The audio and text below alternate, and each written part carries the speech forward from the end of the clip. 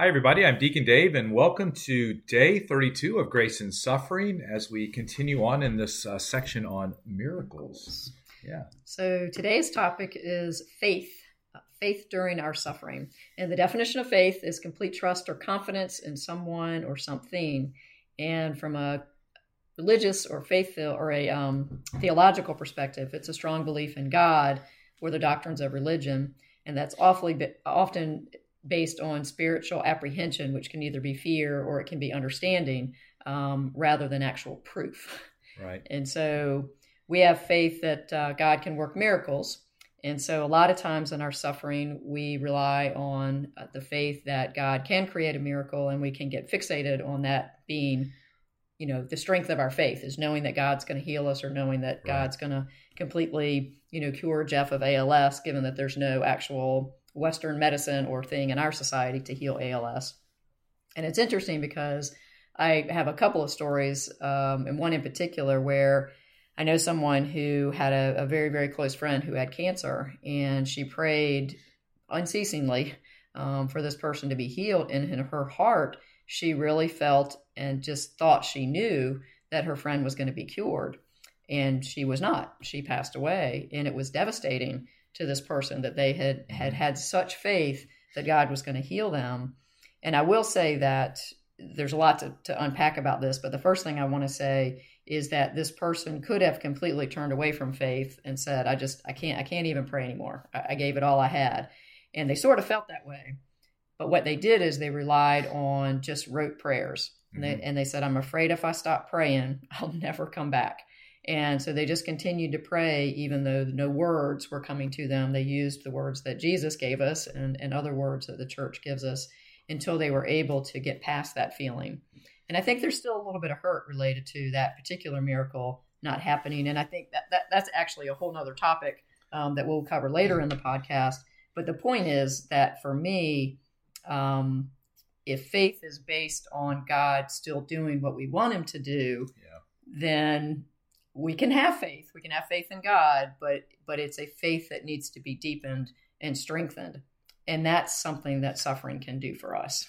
Well, I think there's a couple of things. I was actually listening to something today, and they made the very simple statement that it will always be a mystery why God creates miracles for certain people and situations, and other ones he doesn't. And so it's kind of hard to go beyond that. As far as your friend who is praying, I mean, yeah, I think it's great that we have this deep, fervent desire, right? And we are unified in our prayer with other people.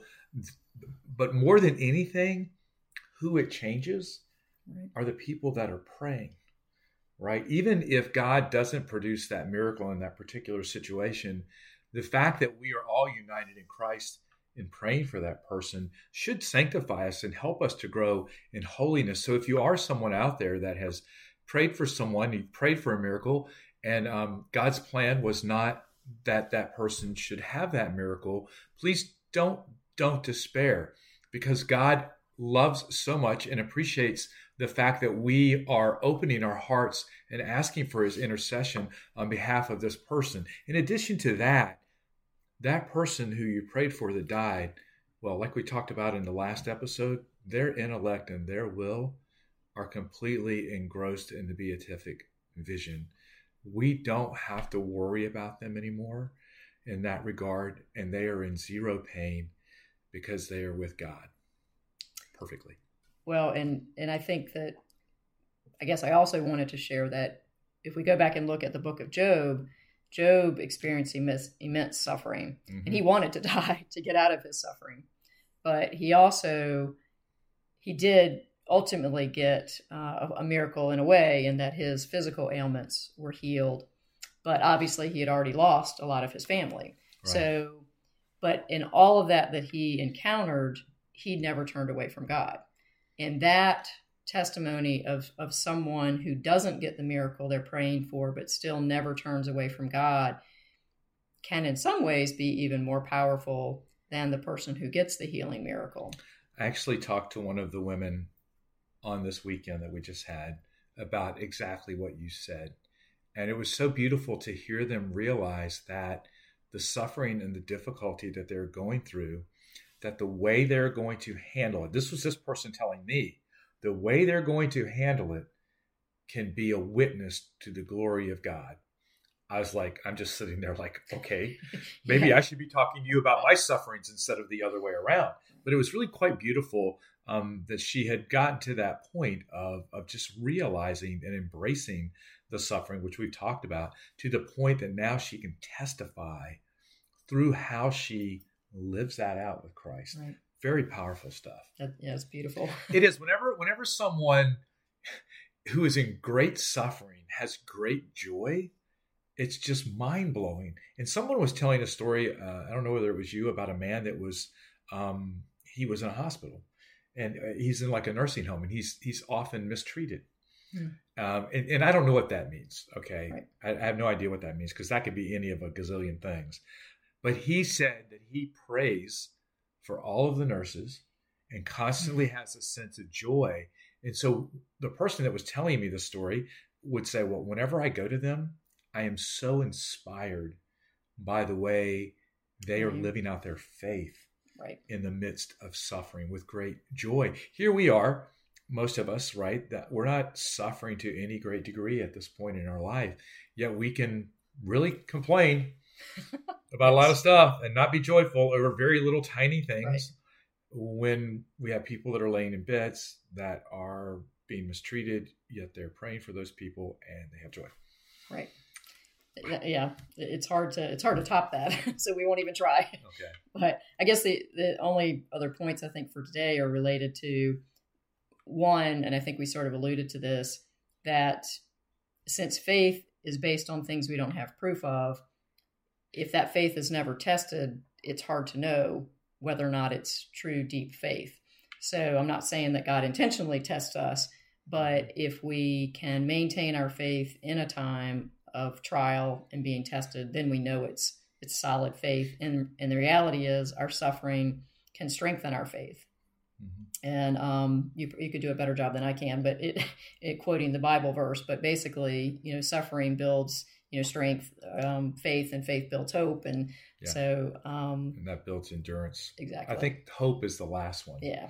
I think you're right. And but you're right. It's like we go from something that seems like it has no meaning and is difficult to something that can be enduring and has eternal hope in it. And so that's very powerful. I was going to say something about something you said, but now I can't remember. It'll come to you. What it was. Yeah. Well, basically, suffering in my layperson terms, it helps us go deeper, and it helps us reevaluate what is important. And then in my reading, this came from someone else. It also gives Jesus a chance to remind us who he is in our suffering, because in my day-to-day life, when things are going great, it's a whole lot easier to kind of not spend as much time thinking every day or every moment about what Jesus did for us. I know what it was. So the Lord has done lots of miracles. So when you talk about, proof for our faith, well, there have been many, many miracles throughout the centuries that are very well documented, including everything we read in the gospel, right? So it's not like we don't have proof. Exactly. And I think where the struggle is when it's not in having faith, it's in having faith when God doesn't choose to move in that way. Right. And that's where the rub is so often, because we still want the outcome that we want. Right. And that in and of itself can put people in a tailspin when it doesn't appear or it doesn't go that way. Yeah. I think that's a good point, that when we do see a miracle where there's no scientific or explanation from this life to explain it, it definitely provides an opportunity to increase other people's. So the biggest miracle is on the cross, right? Yeah, and it's the ultimate miracle that all of us will and have benefited from, right? By virtue of the fact that no matter what happens on this earth, we get to spend eternal life in the beatific vision with Jesus, with Mary, and everybody else. And that is a miracle. And even if we don't get the miracle in this present day, we have been promised with that hope that you talked about, that miracle, which is good. Absolutely. If I had my choice between the two, I think I'll take that one. Exactly. I agree. Yes. Any other thoughts? I don't think so. Would you like to close this in prayer? Sure. Okay. Some prayer. In the name of the Father, and of the Son, and the Holy Spirit. Amen. As the Bible tells us, now faith is the assurance of things hoped for and the conviction of things not seen. We just ask, God, that you help to grow our faith, regardless of the circumstances in our lives. Help us to always trust in you. And as Dave said, to help us realize that you have already granted the greatest miracle of all, and help us to create strength and endurance in our faith so that we can continue to maintain that hope of being with you in eternity. Bless everyone in the name of the Father, and of the Son, and of the Holy Spirit. Amen. Amen. See you next time. Bye.